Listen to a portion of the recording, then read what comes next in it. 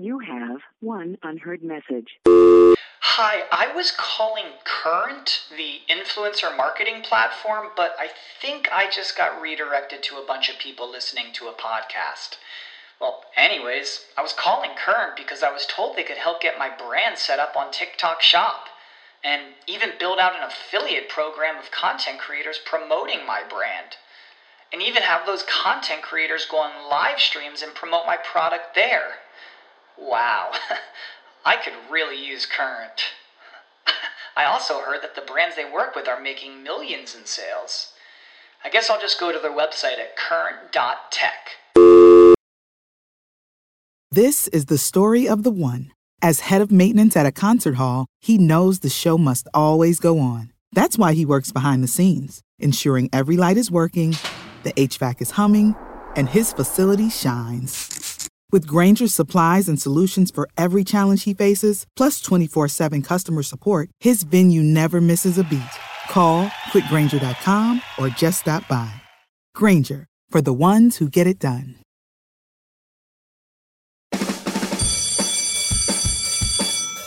Welcome to SEO 101, your introductory course on search engine optimization. So, turn on your computers, open your minds, grab your mouse, and get ready to get back to the basics. SEO 101 on webmasterradio.fm is now in session. Hello and welcome to SEO 101 on webmasterradio.fm, episode number 335. This is Ross Dunn, CEO of Stepforth Web Marketing, and my co-host is John Carcutt, the Vice President of Strategy for Reflexive Media. Well, this time last week, I was in Ohio. That was fun, man. Yeah. Oh, yeah. It was great having you here. It was a blast to get to hang with you. It's been way too long. Yeah, we're going to try and make it annual. That would be amazing. Yeah, it would be. Yes. It would be. And I'll this next time, it'll just be a, business, because really, what else do I need other than to have to meet with my co-host? That's right. We have to strategize SEO strategies stuff. And even do an episode. As long as I do one there, here we go. There you go. All right. So, but you were here because of the Content Marketing World, which was actually kind of fun. Yeah. Yeah. Yeah. It was good. We did interviews of the various stakeholders there, and we found it a bit repetitive, but it kind of makes sense. Obviously, it's all about content, and there's only so much you can talk about. I'll tell you what, though, it was my second time at that show. The first time seemed a little bit bigger than it was this year, but that show is still a lot bigger than most of the search shows are these days. The search shows have gotten a lot smaller, and Content Marketing World was rather large compared to any of those shows, for sure. At least the ones we remember, not that we go to them. Yeah, exactly. They're past their heyday now. I'm sure there's some good ones still, but most of them seem to be in Europe, a lot of the bigger ones. I know, we need to get over there. That's what we should do. We should meet up in like Germany. That would be a blast. Yes. I'd pretty much go anywhere. That'd be awesome. Anyways, it was a great time. We had good food, lots of driving, which I know you like to do, but wow, that was a lot of driving. Well, we're a driving place. Well, I live an hour from where the show was, and you were staying with me, so we had to drive to get there. It was still fun. It was very fun. Okay, well, we got lots to talk about. I guess we kind of covered Content Marketing World, but the synopsis was content. Really, it was just, I don't really understand why it needs its own show, honestly. Well, there were a lot more SEO vendors there than I thought there would be. SEMrush was there. The Hoth was there. Who was it? The Searchmetrics was there. Conductor was there. So there was a lot of, it seems like the people are starting to understand, not necessarily understand, but that world, that content creation world, is starting to really grasp on to SEO, because none of those vendors were there the first time I went, and that was only a couple of years ago. Right? Okay. So I think that's happening, and a lot of the vendors, and a lot of the talks and discussion was around technology around content, which I thought was kind of interesting. There was a lot of talk about artificial intelligence related to content. I think it deserves its own show. But the thing to me was a lot of the people we interviewed, a lot of people we talked to, were talking about content marketing is the new marketing. Well, duh. Content, I mean, it's marketing. It has it right in its name, content marketing. Yeah, it was, you can't blame them. They're salespeople, and they had to pitch it hard. But yeah, and they were great people. Wow, very intelligent, very well spoken, and that that made it quite enjoyable. But yeah, there was a lot of that. But Tina Fey was okay. That was okay. I wish it was more of a keynote than the keynote they said it would be. It was more of an interview, but it was certainly worth attending. Yeah, I'm on the same page. I thought Tina Fey would be a little bit better, and she probably would have been if she would have just been up on stage by herself. But the interview was interesting. I think the questions might have been a little better. I don't know. There was something off about it in my mind. But it was neat to see her. It was really neat to see her. Definitely. Okay, so next up, Google My Business adds localized business names. This was kind of interesting. I saw it as well. It's been out a couple months, but essentially where you're from, if you go to look at a Google My Business listing, you can add the local way or slang or the various foreign way of stating what the name of the business is. It's not the slang. It's basically based on the location, and you can't do it inside the local business dashboard. The only place you can do it is if you try to edit a listing in the search results, which I thought was interesting as well. Because it's like they have the capability, but they're not going to give you the capability in your dashboard. You have to go to the local results to actually make that edit. Yeah, within the knowledge panel, is it? Wait a second. I haven't seen it yet. Letting him edit the McDonald's location, also enter the Russian version of the name. So it's an edit of Google My Business listing. So, right, okay. Anyway, I don't know how much help it is, but I like the fact that you're able to place the Russian version of it or the name. So that was cool. It is in Russia, and it was in English, so it didn't make much sense, did it? Exactly.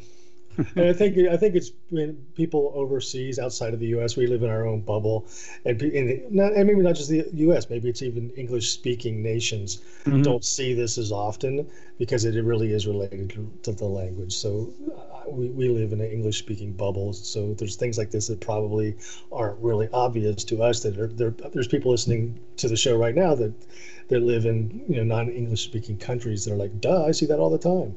So I wonder if they are proofing the Russian version of the name for it's not McShitties or.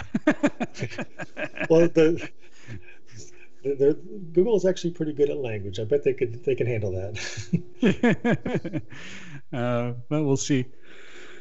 Okay, now this next bit, the title kind of got me because I'm not a gambler per se, but the question was good. Is SEO table stakes? It was written by Simon Heseltine, or Heseltine. I don't know how we say that name. Simon's great, though. We've mentioned it before and given him props for great articles, and this is yet another. And essentially what it comes down to is that, and I'll read this, I've highlighted a few quotes here. So one, you'll have folks who are doing SEO, but aren't explicitly SEOs. Oh, I should pre-note that this is for corporations. Following the 80-20 rule, these people will be able to do 80% of the SEO, content, keyword research, meta tags, and internal linking work. That is great until something goes wrong and you need someone around who can do the harder 20%, unquote.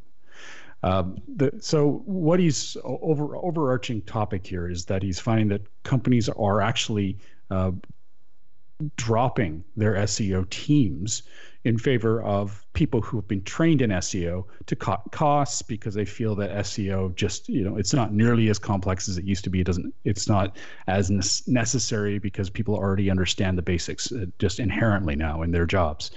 Well, like you said, though, there's that 20%. Sure, there's also another thing he notes in this article, which is important, is that there are changes and the teams don't have time to keep on top of that.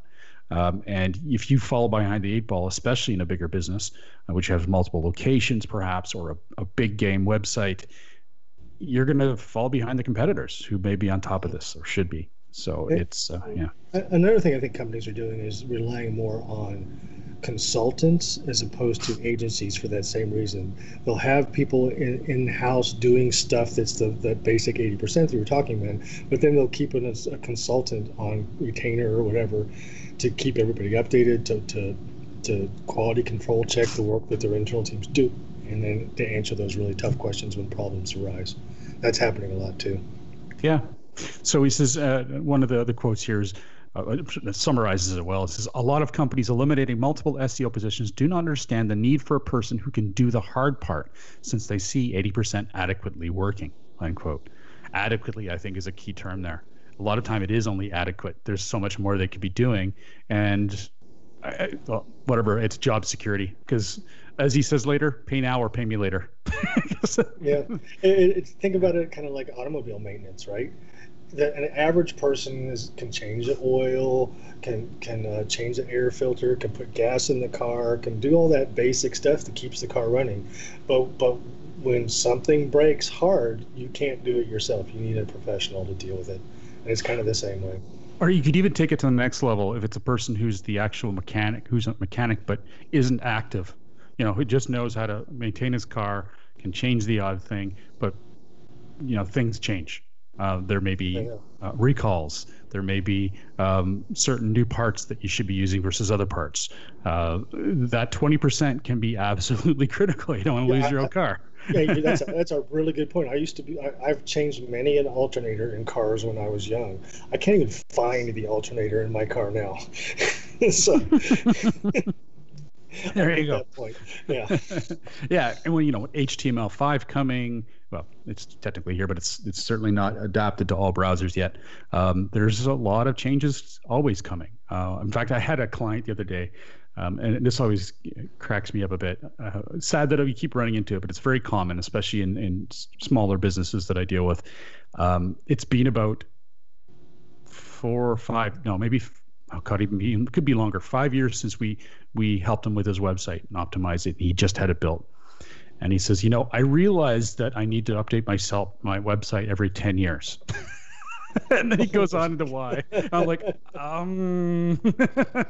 well, it's not really true. And I'm still trying to convince him. It's pretty funny. I'm way ahead of the game. I posted a blog post 2 years ago. Yeah, it's a bit hard to fathom when they still don't get it after you explain it a few times. It's like, if you really want to be, his site's still not mobile friendly. It's still not SSL. It's still using higher, really the site speed's awful. All these things. I'm like, well, we could fix each one of them, which is what he wants us to do. And I think that's great. But really your site just needs to overhaul. Do you really want us to just cobble together something? Back to the car analogy, do you want to just replace 90% of your car and leave your structure crap? No, you want to replace the whole thing. It's going to cost you probably less or just a tiny bit more for a way better product. Anyway, it cracks me up. Still dealing with it, still trying to explain. And hopefully he will just, we're going to do it either way. We're going to help him out, but he definitely needs to get a little more education on that part. I was saying to him that it should be ideally, it should be rolling updates to your site, both technologically and content-based. But also, if you are going to stay somewhat static, which I understand he is because he's not fully online, like he doesn't update it all the time as much as he should, I would say 2 years is the limit. What do you think? It depends on your definition of update. And you touched on it a little bit. If you're talking about technical and visual and your website look and feel, every few years is good. But if you're talking about content, you do need to publish new content. You need to stay on top of that. You need to do that on a regular basis. I get hives when people say we update our blog post once a month. That's not nearly enough. But if you're talking, you got to break those two things apart. Content updates is separate from website design, look and feel updates. Website design, look and feel, and technology and that stuff, every few years is probably plenty. Content itself, you need to do that very frequently, often. Mm-hmm. And a big deciding factor here is how often, how big a site you've got, whether or not it's got commerce involved, whether or not you're in a market which is getting more competitive. there's a lot of factors to consider. But overall, our overarching, I think 2, maybe 3 years is fine. And I'm not saying you have to redo your entire site, but refresh it at the very least, and certainly take a core look at your technology. I like to think of websites as the fingerprints of the internet. Not one of them are the same, and every one of them has different needs and different situations they have to deal with. And so there's not really a blanket. This is how often you have to update. This is how often you have to do this. This is what you. To me, it changes based on the website, based on the people running the website, the business itself, the business niche they're in, the competition. There's so many factors to determine what you need to do with your website. Awesome. Okay. Well, this next bit just blew my mind. I'd missed this. So the European Parliament has backed a major and highly restrictive copyright directive. So we know about GDPR to a degree. Most people have at least heard of it. And I know we're going to get into that in a second here for the Mueller files, but in this case, this is a bit different. This is major. So what they're saying here, and they still has to be passed in the individual countries, but the overall EU has approved that website owners will require permission and licensing and to pay licensing fees when they use a snippet of content from anyone, but essentially from news providers is who they're focused on. So if you copy a snippet from an article on a local newspaper that's online, then you'd have to get permission and pay a fee. But the key here is, now that's annoying enough, but the biggest deal here is that Google, YouTube, Facebook, Twitter, all these guys are going to have to monitor this. And if they don't act on it, they're liable. I can't believe it. They also have other types of copyright infringement they're going to have to watch out for, again, which they're going to be liable for. I mean, it's a hellish rat's nest. I don't know how they're going to do this. There's no way it ever can be enforced. Well, they're going to do as much as they can. They're just vicious over there on this stuff. Yeah, see, to me, I just don't get this, because what they're doing as the EU, as they're doing this, they're trying to protect business, and I get that. They're trying to protect newspapers, which that's like, okay, if you compare it to other technological advances, newspaper to internet is just a technological advance, right? Well, it could just be a news online is what they mean too, though. Either way, they're still trying to protect these newspapers more than anything. And just the idea of them doing this, the things they're doing with GDPR, the things they're doing, while they're trying to do it in the name of protecting business, what they're doing is hurting the ability of their populations to gain access to information.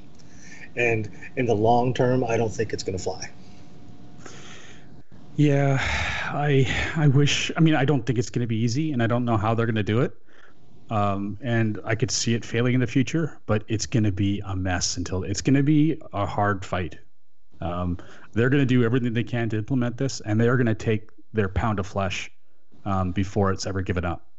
Yeah, I think it's going to hit, if they're talking about snippets of news, it's going to hit Facebook and Twitter harder than it is Google. Google will just turn off Google News in those nations that are doing this. But Facebook, trying to monitor people sharing a news article, and if a site has implemented Open Graph, that should...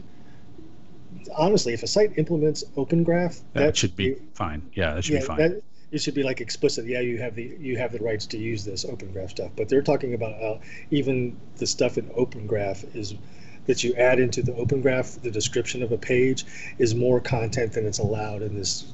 Well, I'm not sure they're saying that, but I mean, there's not a lot of detail here. But one thing that is for sure, and this is good because they did talk about links at one time, remember?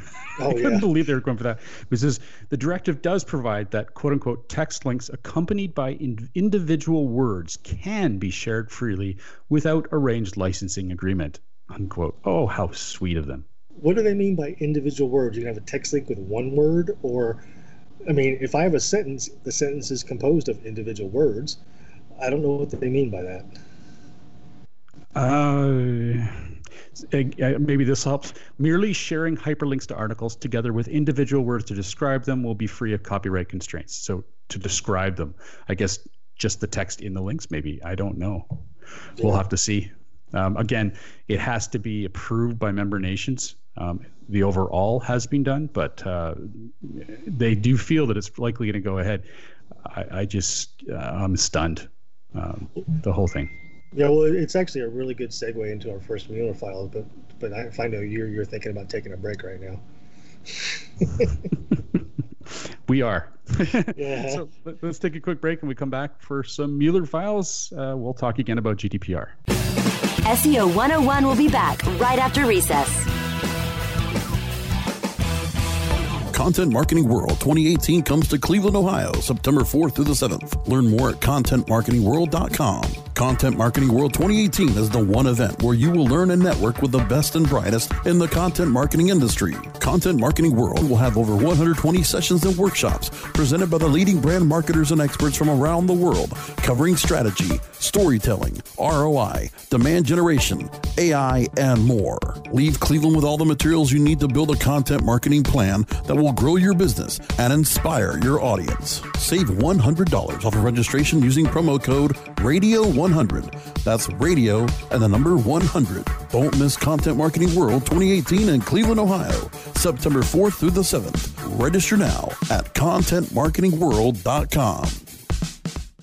The Web Marketing Association is now accepting entries for its 7th annual International Mobile Web Award competition. This award program is an opportunity for mobile developers to demonstrate their expertise in this growing medium. It recognizes the individual and team achievements of web professionals all over the world who create and maintain outstanding responsive and mobile websites and mobile applications. Deadline for entry is September 28th, 2018. Submit your entry today at www.mobile-webaward.org. That's mobile-webaward.org.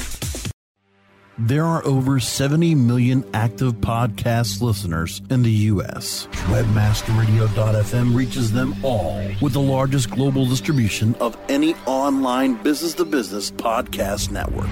Through iHeartRadio, iTunes, Stitcher, and the Webmasterradio.fm mobile app, we can target and place your message in front of those active listeners immediately.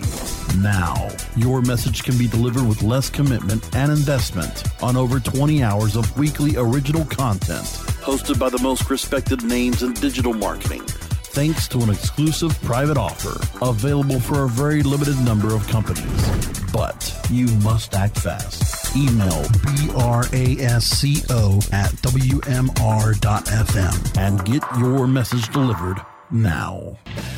Okay, class, take your seats and no talking. Recess is over and SEO 101 is back in session, only on webmasterradio.fm. Welcome back to SEO 101 on webmasterradio.fm, hosted by John Carcutt, the Vice President of Strategy for Reflexive Media, and myself, Ross Dunn, CEO of Stepforth Web Marketing, Inc. So you take this next one then on GDPR. So this is where these things that the European Union are doing are having unexpected consequences, right? So we just talked about the whole copyright issue, and GDPR is really their first foray into this. Yeah. where they to protect people's rights, they put a lot of restrictions in place on what websites have to be able to do and not do to keep people's cookie information or their IP addresses, which affects analytics. There's all kinds of stuff.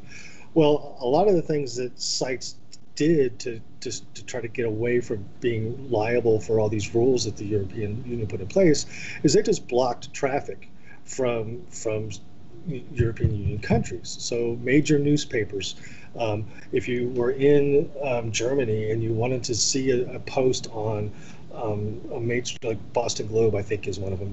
Don't quote me on that, but let's say it is. If you're in Germany, you want to see an article on Boston Globe would put up a page that says, nope, we can't show you any content because of GDPR, and you're not, we're not going to be liable. Whatever, they have this big thing. Well, Google is now trying to figure out how to deal with this because they want information to be accessible for everybody, but people are blocking it because they don't want to be liable for these GDPR laws that the European Union put in place and the fines that possibly can be levied on them for not staying in line with these laws. So they just block the traffic. Google, and I think this is all speculation, but Google is really seriously trying to figure out how to deal with this, and one of the options they have is to remove those pages from the index, and those sites in particular. And I'm not sure if that's the right. I wouldn't say Google. I wouldn't say for the index. Just depends how you mean that. I mean, remove them from the results in those countries. Yes. Yeah. That's the results being the index. Well, you're right. The index is separate from that, but you're right. Yeah. So, but what do you think? Is that a good solution for Google to do? I mean, what kind of ramifications does that have for the population of the people in the EU, right? What's your thoughts on this? I think this is a kind of a tricky situation for everybody to be in, and it's going to get just as tricky if this copyright thing that we talked about before the break goes into effect as well. If it's funny how we get to know a company so well. If I were Google, and I think this is one of the things they'll discuss, I would probably create two versions of the results. Once they determine which content is being blocked, because they still have to do that. But once they've done that, I would include one that's the standard without those in them, and then another one would just say with blocked sites, which they could click on and see the version of that, because they may have good content there, right? And that would give them a good indication of what they're missing. I could see them doing a filter, but not creating two actual sets of results. They could filter stuff because. Well, yeah, but like a filter, same concept, the same idea is filtered out, but then there's an option to enable it so you can see what you're actually missing because of GDPR. And I wonder if they can work it so if a user in the EU clicks to see everything that's being blocked, if that's consent, for those other companies. See, but it wouldn't work. It wouldn't work that way either, because part of the GDPR is that user can also request a company to remove any personally identifiable information that includes things like IP addresses. Just because your web server stores an IP address that you came from, that is covered under GDPR. And I have the right, if I was in Germany, to say, please remove my IP address from your server logs. Who can manage something like that? That's just ridiculous. Yeah, that's another discussion. But the one thing that John Mueller had mentioned in this is that they realize this is a problem. It's not providing a good experience, but they really don't see a way to get around it yet, because they can't index it from content on your site from multiple countries. It would just be overwhelming. It would be just an absolute enormous engineering undertaking. It would be not worth the while, right? So they need to figure out some way to determine what's being blocked without having to do that. I think it should be a user implemented. It should be some sort of a check mark saying this is blocked or this was blocked. And as soon as they start to see enough of that, they'll know what content's being blocked. Yeah. It's the only way I can think of doing it simply, but I'm not as smart as them, so we'll see. Another interesting thing to watch. I wonder what the overall thought process behind what the EU is doing is. I mean, I kind of understand that they just don't like Google. They don't seem to like innovation, but at least at the expense of any kind of privacy, which I get to a degree.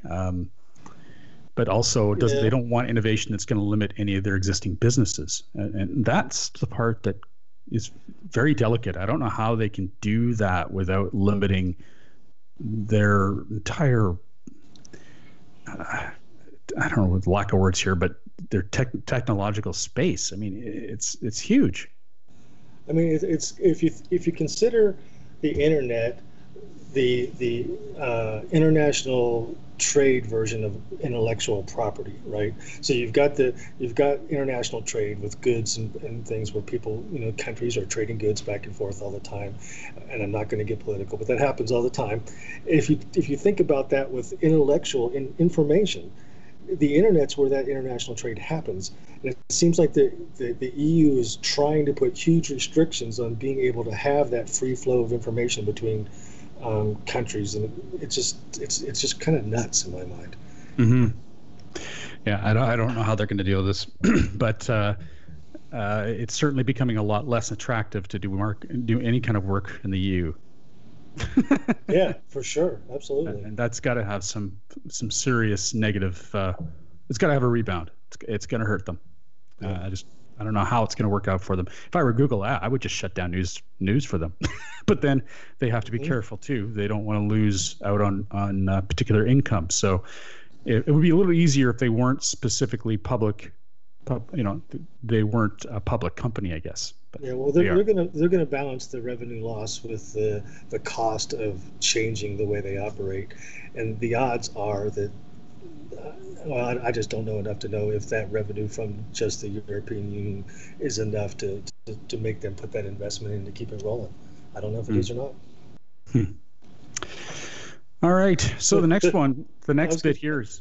Let's go to something simpler and much less brain draining. So I'm kind of curious why this ever even came up. So you're the one who posted it, but it seems so simple. Well, it is. It's something that somebody asked John Mueller basically about the. Well, let's first say what this is. So, having your company name in your title tag is not an issue, and a lot of people do this. You'll put a brief description of the page, and then you put some kind of separator, and then you put the company name at the end of your title tag, and that's been a practice for a long time. And someone asked John basically. It was about a plugin for WordPress that added the name on every single title page, and they just basically asked if it was bad. It was an SEO 101 question that went to John, and he said it wouldn't be bad, assuming that the title has more than just the brand name. So as long as there's a description of the page, there's absolutely no problem putting your brand at the end. And it made me think, this is a show geared towards beginner SEOs, even though we hardly ever do beginner stuff anymore. But we need to throw it in every once in a while. This is a very beginner type question. Somebody asked John, and I thought this would be a good thing for us to bring up as well. You can use the name of your company in your title tag on every page of your website. That's not a problem, as long as you have other content in that title tag as well, describing the actual page. There we go. Okay. You actually posted most of the Mueller files here, so I'll let you take this one too. I was on a Mueller file roll today. So it was really kind of funny. Someone else asked John via Twitter if they had any kind of API, because he wanted to check millions of domain names to see if any of them had manual actions. He wanted a tool or to create a tool to run through domain names to see if any of them had manual actions, which I thought was hilarious. And of course, John said, no, we don't support that at all. And why would they support that? but to me, it's like, it's the equivalent of saying, hey, John, I'm thinking about doing some really spammy black hat stuff. And I was wondering if you could help me figure out how to make sure I'm not going to step on my own toes. It just didn't make sense. But just if you're wanting to know, Google does not support the idea of checking for manual actions in bulks via millions of domains at a time. If you want to, and for the basic SEO, if you do want to check for a manual action, basically make sure you have Webmaster Tools, i.e. Search Console, set up. In there, there's a portion that will tell you for each domain that you set up whether there's, I won't say it will tell you specifically whether there's a manual action. There's a manual action section that will tell you. There are still occasions where I'm seeing some people that'll get what seems to be a manual action, but it's not indicated in that Webmaster Tools section.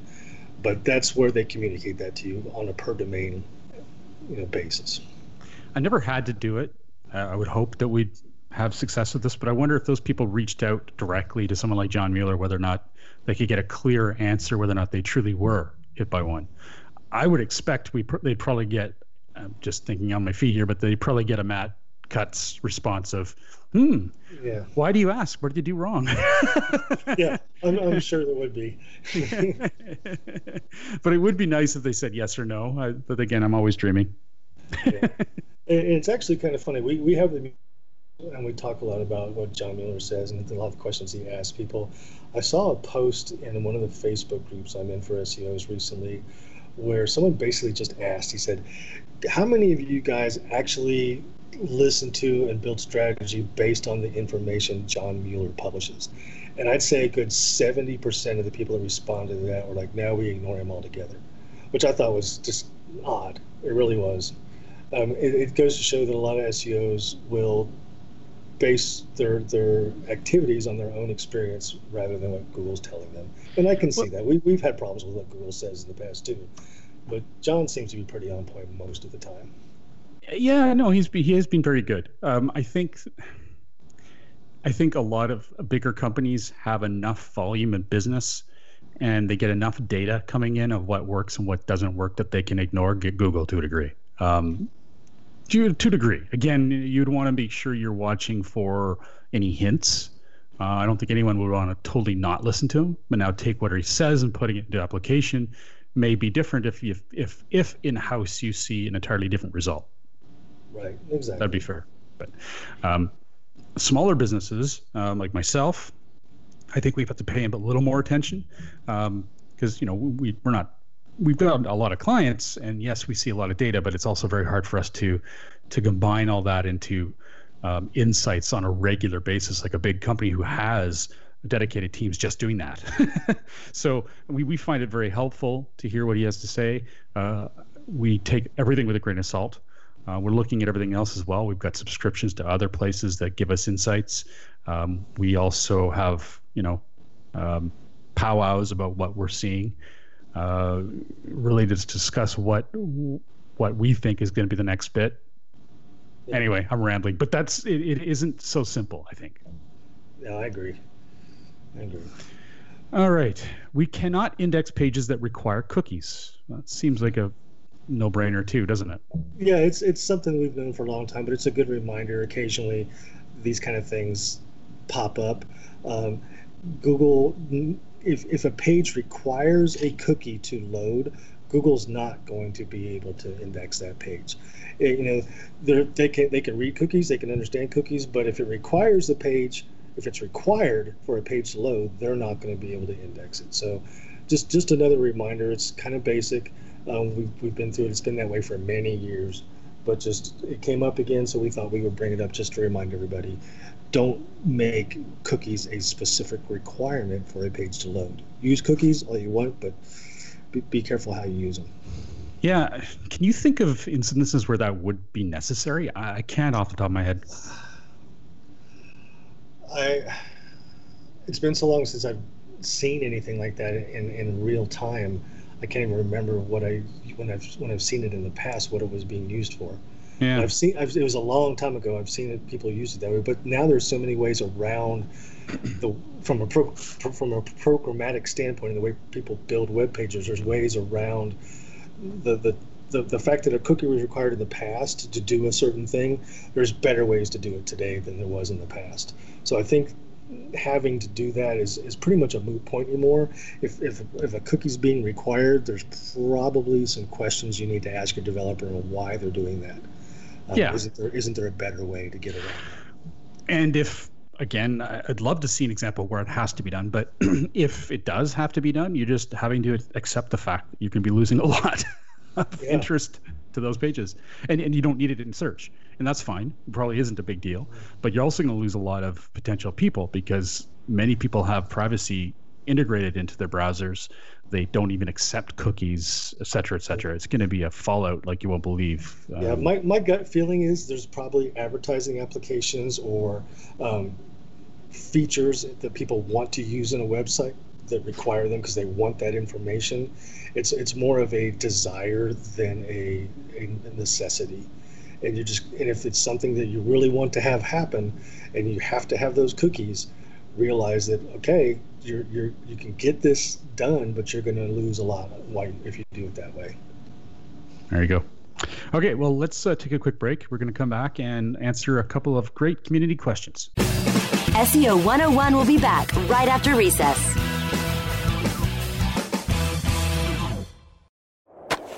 Do you look at the task of ranking your site at the top of the search engines like you would climbing the top of Mount Everest? It doesn't have to be. TopSEOs.com knows how hard that climb can be, and they can make top ranking a reality. Top SEOs sends you to only the right search vendors and agencies that they know will work for you. Since 2002, TopSEOs.com has reviewed and researched the best search engine marketing agencies and solutions providers. Don't risk the cost of falling off the proverbial peak of search rankings. Let Top SEOs give you peace of mind. TopSEOs.com, the independent authority on search vendors.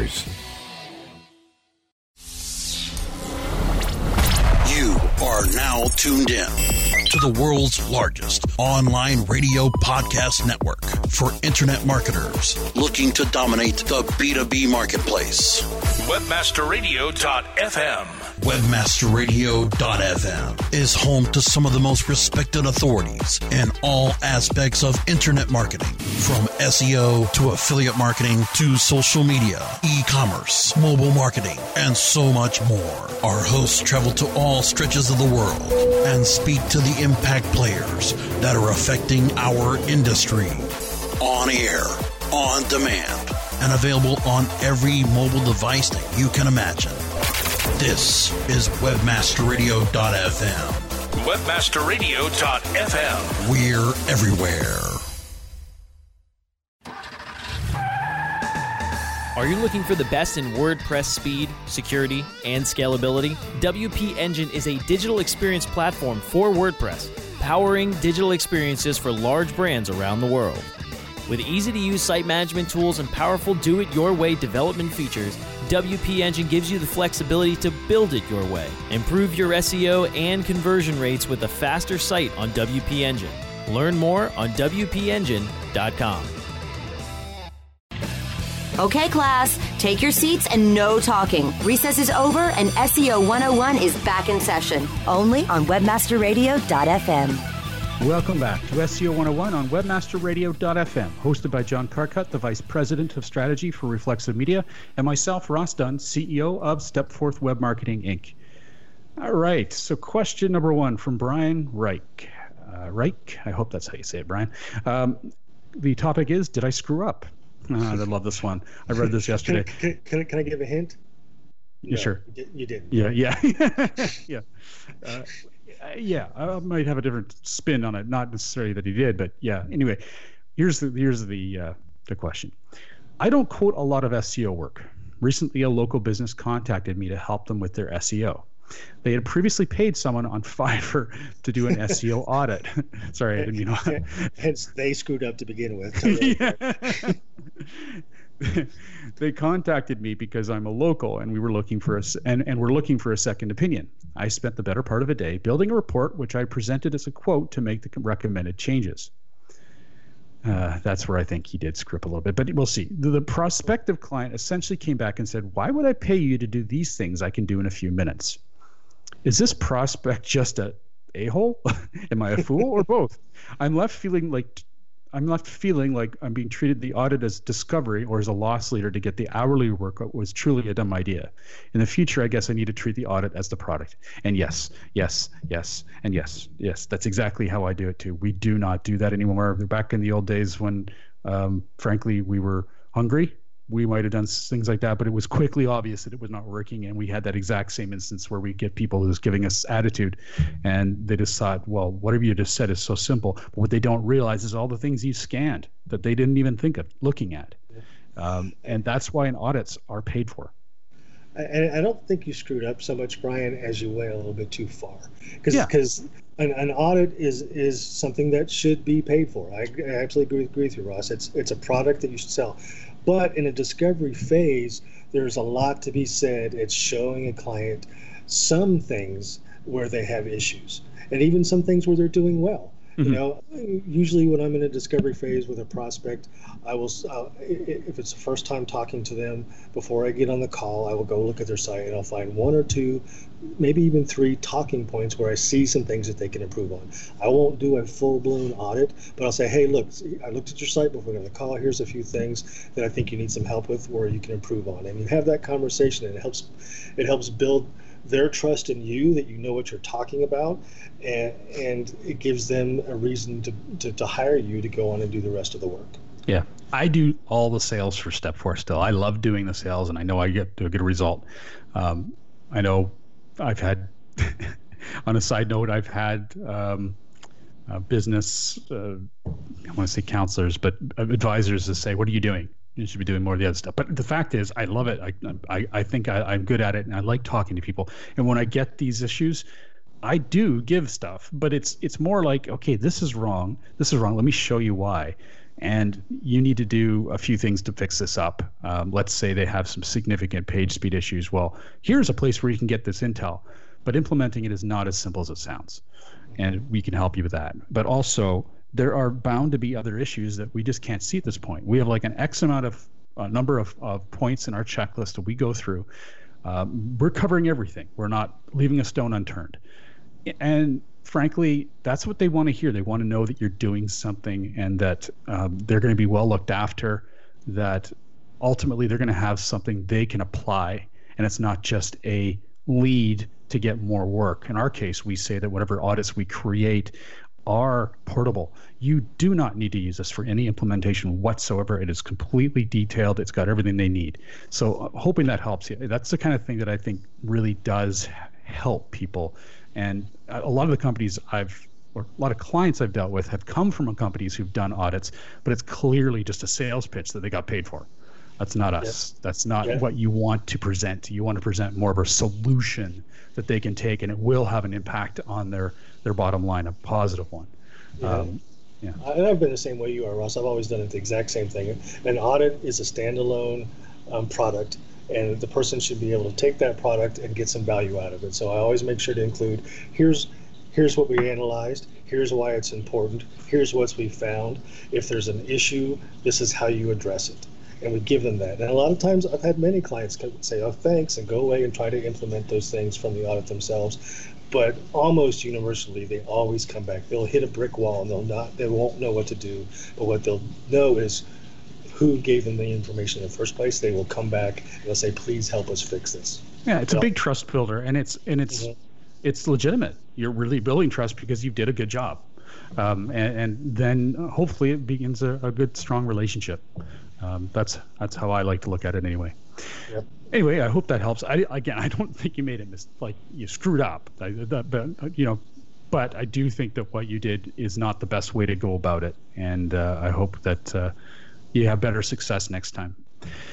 All right. So the next question is from, and I know I always screw this up. I used to feel like I do, but Advait Tom Childers, one of our regular participants on our community forum, which is great. Thank you very much for being there. He says here, sorry, what, John? No, I was just going to say we could just start calling him Tom for short. And then let's just do that. Thanks. Yeah. John, quote unquote, I have some image gallery pages on my site. Right now, I title the images using the format convention, name, comma, city, comma, state. That's all in quotes. My boss wants to retitle all the images to the format name dash city dash state. Again, on quotes. My gut feeling is that the name, city, state format with the commas is easier for the average person to read and thus is better for SEO. My guess is the Google ranking algos would prefer name, comma, city, comma, state. Your thoughts on this? Thanks. What's your first impulse? My first impulse is I have a question. When you're talking about the image format, are you talking about the image file name, or are you talking about the alt attribute of the image? I think, and tell me if you agree, Ross, I think you're talking about the file name, but for the image. Which hyphens would make sense for. Which hyphens would make sense for, and commas wouldn't, which is why I'm not sure, because you really wouldn't want to put a comma in a file name.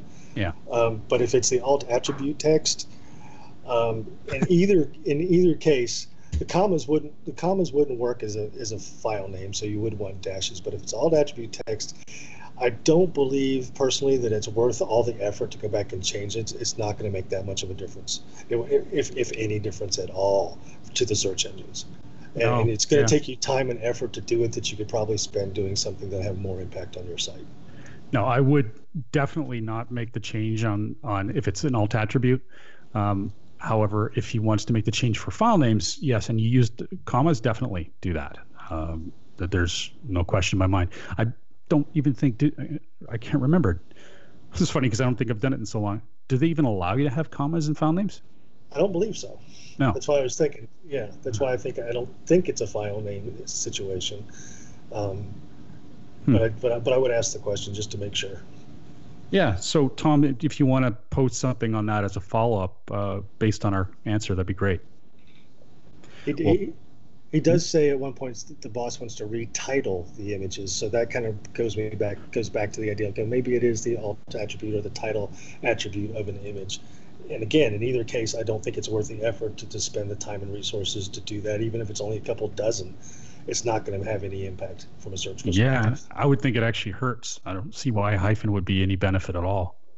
Yeah. If not, might confuse things in that situation. Yeah. Okay, well, that's it. On behalf of myself, Ross Dunn, CEO of Stepforth Web Marketing, and John Carcutt, the Vice President of Strategy for Reflexive Media, thank you for joining us today. If you have any questions you would like to share with us, please feel free to post them on our Google Plus community page, easily found by searching SEO 101 Podcast on Google. Have a great week, and remember to tune into future episodes, which are at 1 p.m. Pacific, 4 p.m. Eastern, every Monday on webmasterradio.fm. Thanks for listening.